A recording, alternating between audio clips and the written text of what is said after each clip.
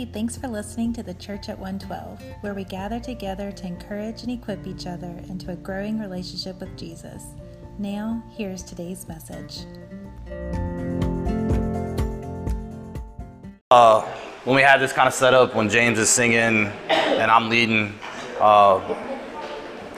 he'll shoot me a text the day before asking about songs, and I really had no clue what songs, and I kind of joked about that hymn a little bit. Like, it's a great hymn, though. Like, you look at that second verse and how important that is and how applicable you'll see in this message, that truly as we turn our eyes towards Him, the things of this earth should grow dim. Like the things that we typically seek out in this earth, I guess the worldly things, the possessions, or what we consider success, should fade in comparison to God's glory and grace. So I want you to kind of hold on to that this morning. I think it's awesome how that worked out, kind of planned, but not really. So the other thing, which falls right into line with that, is expectations.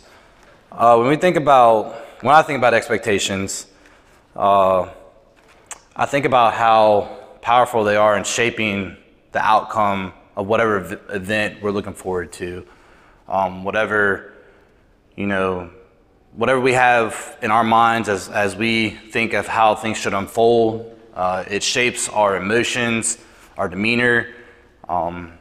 Basically it can shape the whole entire events surrounding what we thought the outcome should be. And to give you an example, and I hate that she left, but so my wife, whenever it comes to vacations, especially traveling during a vacation, she's very optimistic. She's like, we'll keep the kids entertained with these items. We'll stop and get some food on the way. And just whenever you get tired, Trey, like, we'll find a spot to pull over to sleep for the night. And I'm like, well, babe, I mean, I'd rather, like, even if I'm struggling to get to that spot, I'd rather have a spot booked. I know the kids are gonna be terrible, but I'm gonna push through it. Oh, here she is. So, all right, let me hurry up through this part. But I'm gonna push through it and do whatever it takes to get to that destination. But knowing that we have a hotel ready, waiting for us, like, I can push for it. And then me being the good serving husband, like, I'm like, okay, we won't book anything on the way to Disney World. We'll just wait it out. And the kids, like, in my mind, my expectations, the kids are gonna be terrible. We'll have about 15 fights before we even get to Gulfport. And, like, if that's my expectation, anything that exceeds that is gravy. It's all good, right? So we pull into, I don't even remember the area, Kissimmee, somewhere around that area. And I'm like, let's just start checking to see if there's anything. Like, I can go a couple more hours, but we better start checking to see if there's anything available. Nope, nothing in that area. Well, let's push forward. I really wanted to make it to Gainesville. So let's at least make it to Gainesville. So I make it to Gainesville, everything's booked. I mean, like, I've never seen hotels booked like this. I think there were people sleeping, like, in other people's rooms. It was just crazy.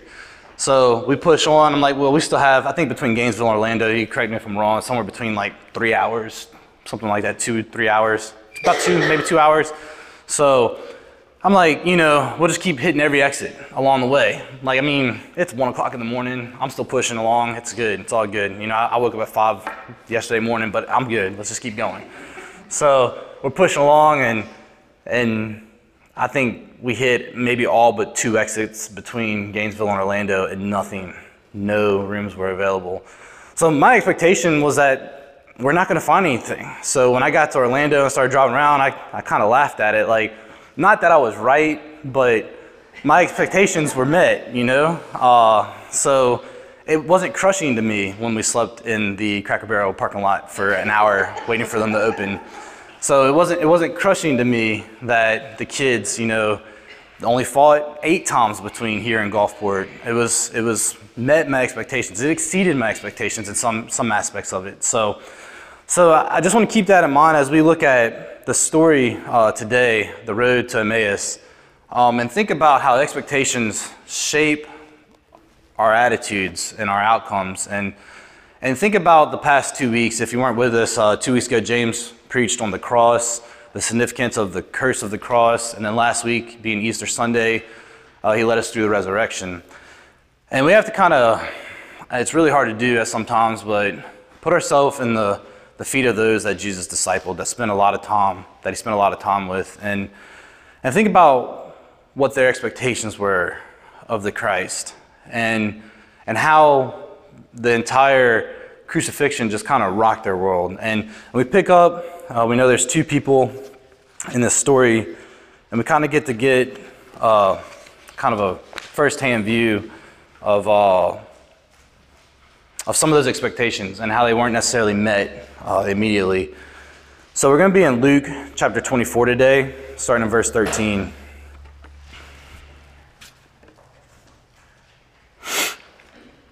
Give y'all a minute to flip there. I'm going to try these things out today. Maybe I won't fall over. All right. So picking up at verse 13 of Luke 24. That very day, so the very day of the news of the resurrection, that very day, two of them were going to a village named Emmaus, about 7 miles from Jerusalem. And they were talking with each other about all the things that had happened. While they were talking and discussing together, Jesus himself drew near and went with them. But their eyes were kept from recognizing him. And he said to them, "What is this conversation that you are holding with each other as you walk?" And they stood still, looking sad. Then one of them, named Cleopas, answered him, "Are you the only visitor to Jerusalem who does not know the things that have happened there in these days?" And he said to them, "What things?" Grasp the irony in that situation, right? They're asking Jesus if he is the only visitor to not know what events unfolded the previous few days. And he just replies saying, "What things?" So let's pay close attention in the next few verses how these guys respond. And they said to him, "Concerning Jesus of Nazareth, a man who was a prophet, mighty in deed and word before God and all the people, and how our chief priests and rulers delivered him up to be condemned to death and crucified him. But we had hoped that he was the one to redeem Israel. Yes, and besides all this, it is now the third day since these things have happened. Moreover, some women of our company amazed us. They were at the tomb early in the morning, and when they did not find his body, they came back saying that they had even seen a vision of angels who said that he was alive. Some of those who were with us went to the tomb and found it just as the women had said, but him they did not see." So these were disciples. Like, we know these guys had some history with Jesus. They had walked with him. They were in Jesus' circle. They had been taught directly by Jesus, and now what we see is right after his crucifixion, they lost hope. And what's crazy about this, what I find interesting, is even when a little bit of glimmer of hope was being realized in the resurrection, they continued to walk away from Jerusalem with their head down. Like, their expectations were completely devastated. They couldn't even see the current things that were happening. So they were looking for a Christ that was going to be a charismatic political figure, someone that would be a conqueror of this world that they had been under Roman rule. They were looking for a temporary worldly feat rather than an eternal triumph. And their expectations, just like we had talked about, their expectations died on the cross 3 days prior to this lonely walk back to Emmaus. They were so completely destroyed and misaligned with reality that they could not even process the resurrection. And even after hearing the news from the ladies that had visited the tomb, they continued to this journey home. And then we pick up in verse 25 with Jesus' response.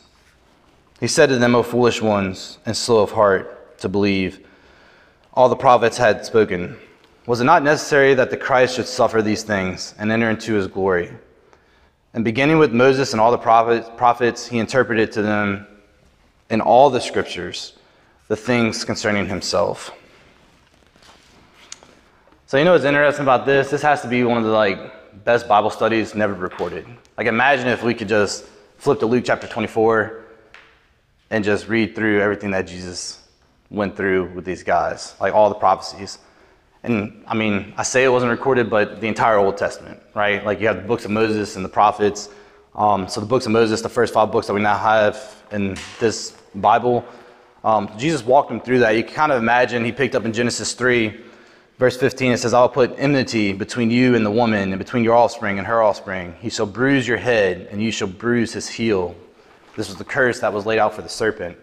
In Genesis 22, when God told Abraham, take your son, your only son Isaac, whom you love, which is really cool. Like, it's the first time that the word love was used in the Bible, referring to a father-son relationship and giving up of that son. He said, take your son, your only son Isaac, whom you love, and go to the land of Moriah, and offer him there as a burnt offering on one of the mountains of which I shall tell you. So Abraham proceeded in obedience, but just before Abraham followed through with what God had told him to do, God intercedes and provides a ram in place of the sacrifice of Isaac. Psalm 22, as Barrett read to you this morning, describes the crucifixion in detail. If we kind of, like, I know that was a huge chunk of scripture, so I want to encourage you this week to go through and read through Psalm 22 again and really look at those verses. Jesus actually quotes the opening verse while hanging on the cross, my God, why hast thou forsaken me?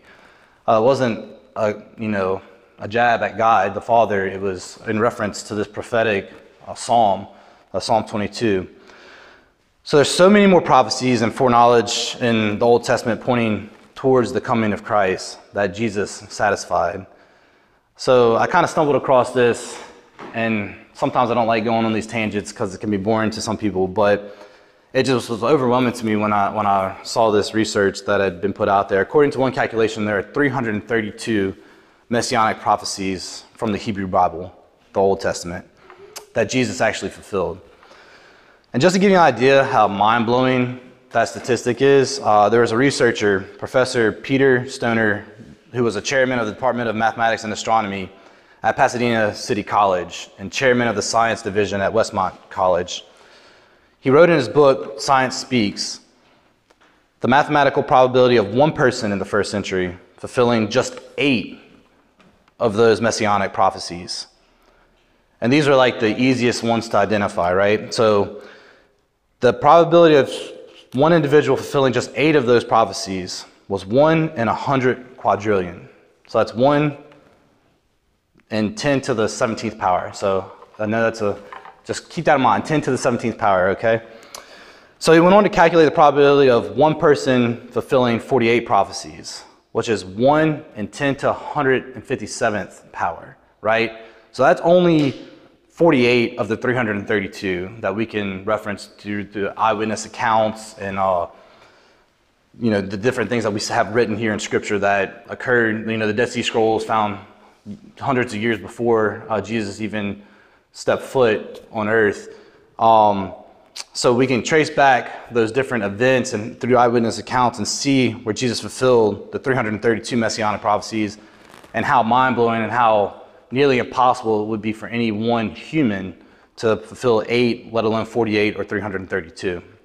So I know that's a lot to digest, but statistically, it's just insane, right? So regardless of the mathematical probabilities or the specific messianic text, the point that this point is in this text that we just read through is that Jesus spent time with these disciples. He was realigning their expectations of what they expected the Messiah to be through the study of his word, which is awesome, right? Like, Jesus didn't just come out and say, hey, I want to give you this whole revolutionary idea, this whole new text of stuff, like, as to why I am the Messiah. Like, he pointed them back to scriptural texts that they had ever since infancy. These were guys that had grown up in the Jewish culture, so they had access to this text from early on in life. He didn't create some kind of new prophecy there in that moment. He was just basically guiding them through his word. So what I want to drive home here is that when our struggling this morning. When our expectations are not rooted in God's word, our outcomes are drastically affected. So when our expectations are not rooted in God's word, our outcomes are drastically affected. Picking up in verse 28. So they drew near to the village to which they were going. He acted as if he were going farther. But they urged him strongly, saying, "Stay with us, for it is toward evening, and the day is now far spent." So he went in to stay with them. When he was at the table with them, he took the bread and blessed and broke it and gave it to them. Still being a servant in that moment, right? And their eyes were open, and they recognized him. And he vanished from their sight. They said to each other, "Did our hearts burned within us while he talked to us on the road, while he opened to us the scriptures. And they rose the same hour and returned to Jerusalem. And they found the 11 and those who were with them gathered together, saying, "The Lord has risen indeed and has appeared to Simon." Then they told what had happened on the road and how he was known to them in the breaking of the bread. So I find it interesting in verse 28, it says he acted as if he were going further.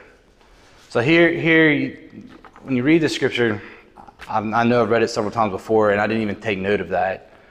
And here you have Jesus go through all the prophecies of the Old Testament. We know he spent a lot of time with them. We see that it was changing into evening.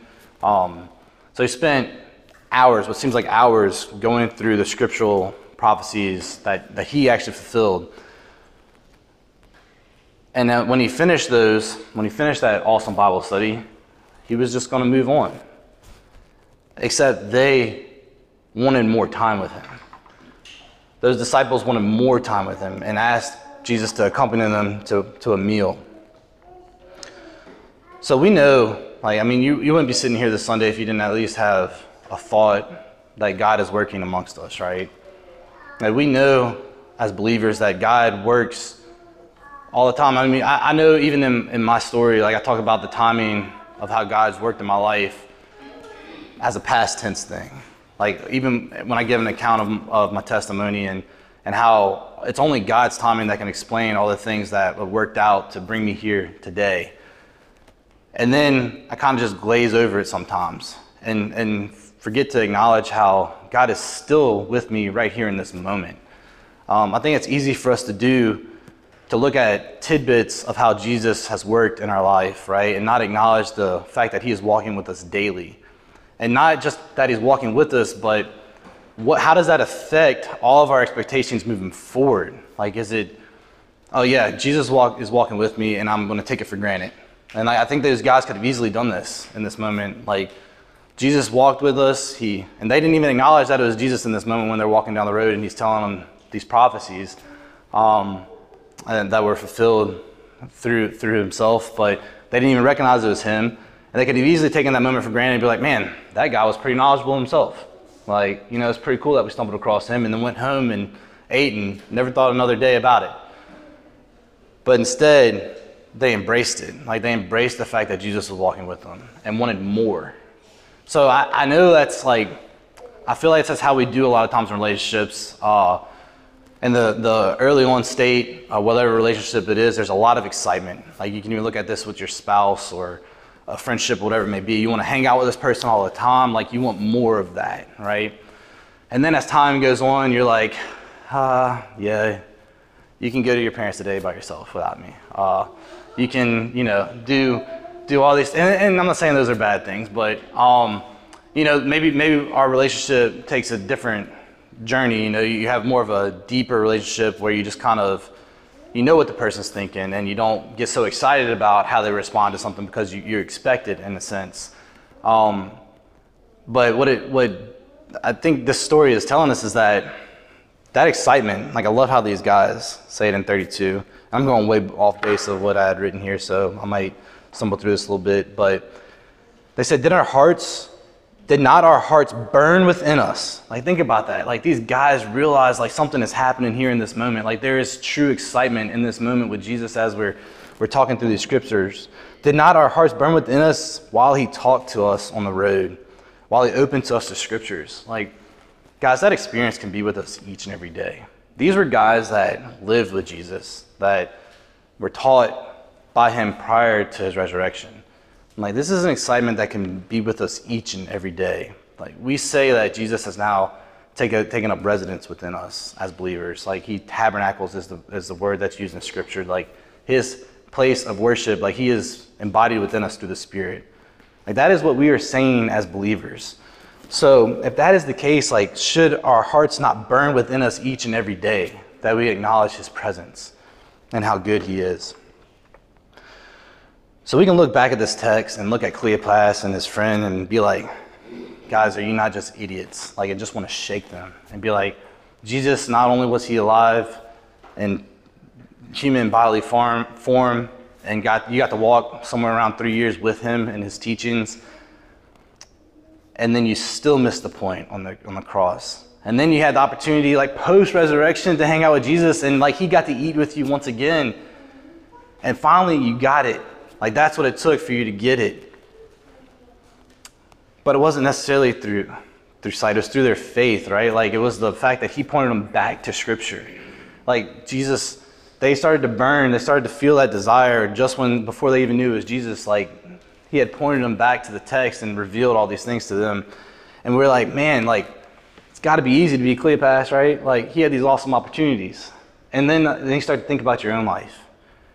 I kind of want to just shake myself sometimes. Like it's all right here.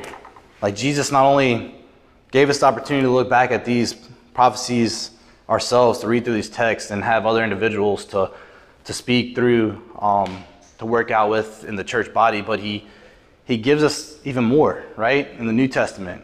Like we have this story, the road to Emmaus. We have other expectations lined out throughout the entire New Testament of what our life should be as a Christian. I want to point to a few of those verses. Matthew 10 verses 38 says, "And whoever does not take his cross and follow me is not worthy of me. Whoever finds his life will lose it, and whoever loses his life for my sake will find it." Probably like two of the most powerful verses in the Bible, like spoken straight from Jesus' mouth. Like guys, if you don't carry your burden, if you don't lay down this life, like all the things that, we think as that society tells us are good, if those are more important to us than following Christ, then we have missed the whole point. And I don't want this scripture to sound like it's condemnation, because there's no condemnation in Christ. Like what it does in these moments is it should help us realign what's our driving force. Like is our driving force in life to have nice things, or is it to follow Christ at all cost? Is it to have a picture perfect family, or is it to follow Christ at all cost? Mark 10, Jesus said, "Truly I say to you, there is no one who has left house or brothers or sisters or mother or father or children or lands for my sake and for the gospel, who will not receive 100-fold now in this time," not necessarily in possessions, but in what our life is worth, "houses, brothers and sisters and mothers and children and lands with persecutions." Yeah, there's a little caveat there, right? You're going to receive 100-fold with persecutions. "And in the age to come, eternal life."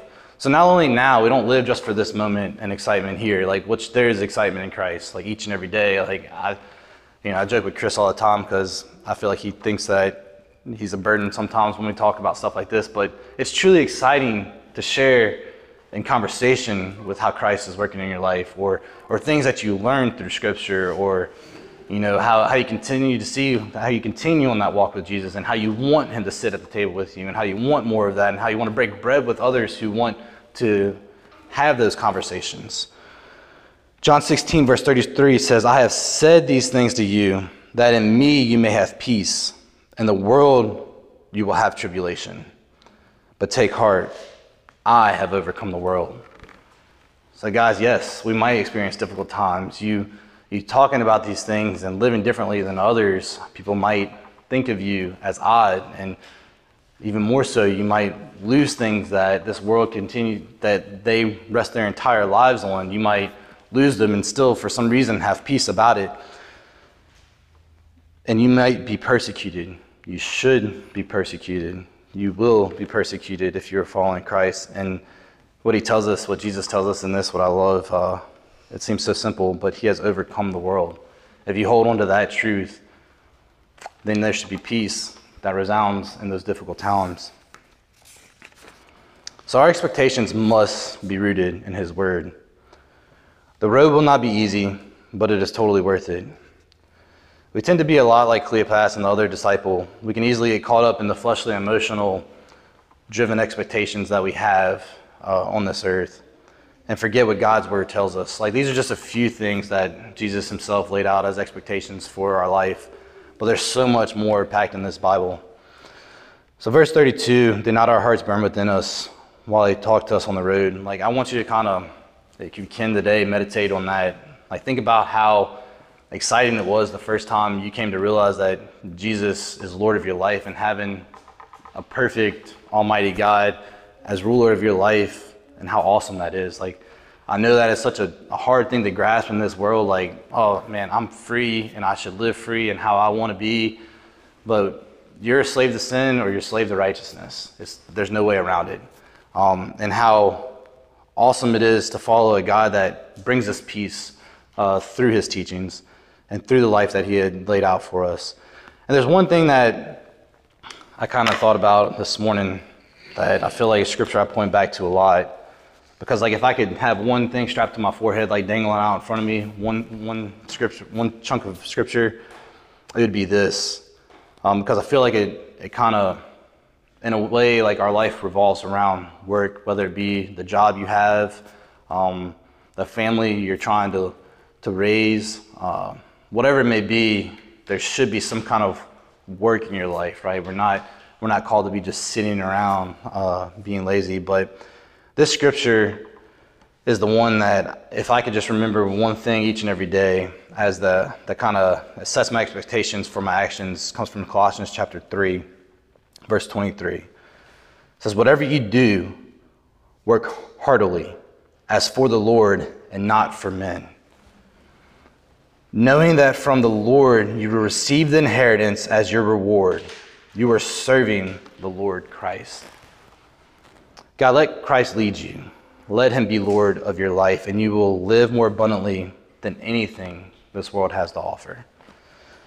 Father God, you are great, dear Lord. And God, I pray this morning, God, from a place that, God, I want to be like this word this morning. God, I want to be like your word to live for you. God, not live for pleasing of men, but God, solely for pleasing you. God, if this life was truly a sacrifice laid out for you, God, let it be just that. God, just let each one of us this morning, as we think about the rest of this day, God, the rest of the interactions we may have, God, if we do them all for your sake, God, then that is truly what it should align our expectations, Father, that God, that we don't take a moment for granted, God, that we take every opportunity we can to break bread with you, God, to relish in your word and the things that you have laid out for us. Father, you are great and almighty, and we just thank you so much for you. In Christ's name I pray. Amen.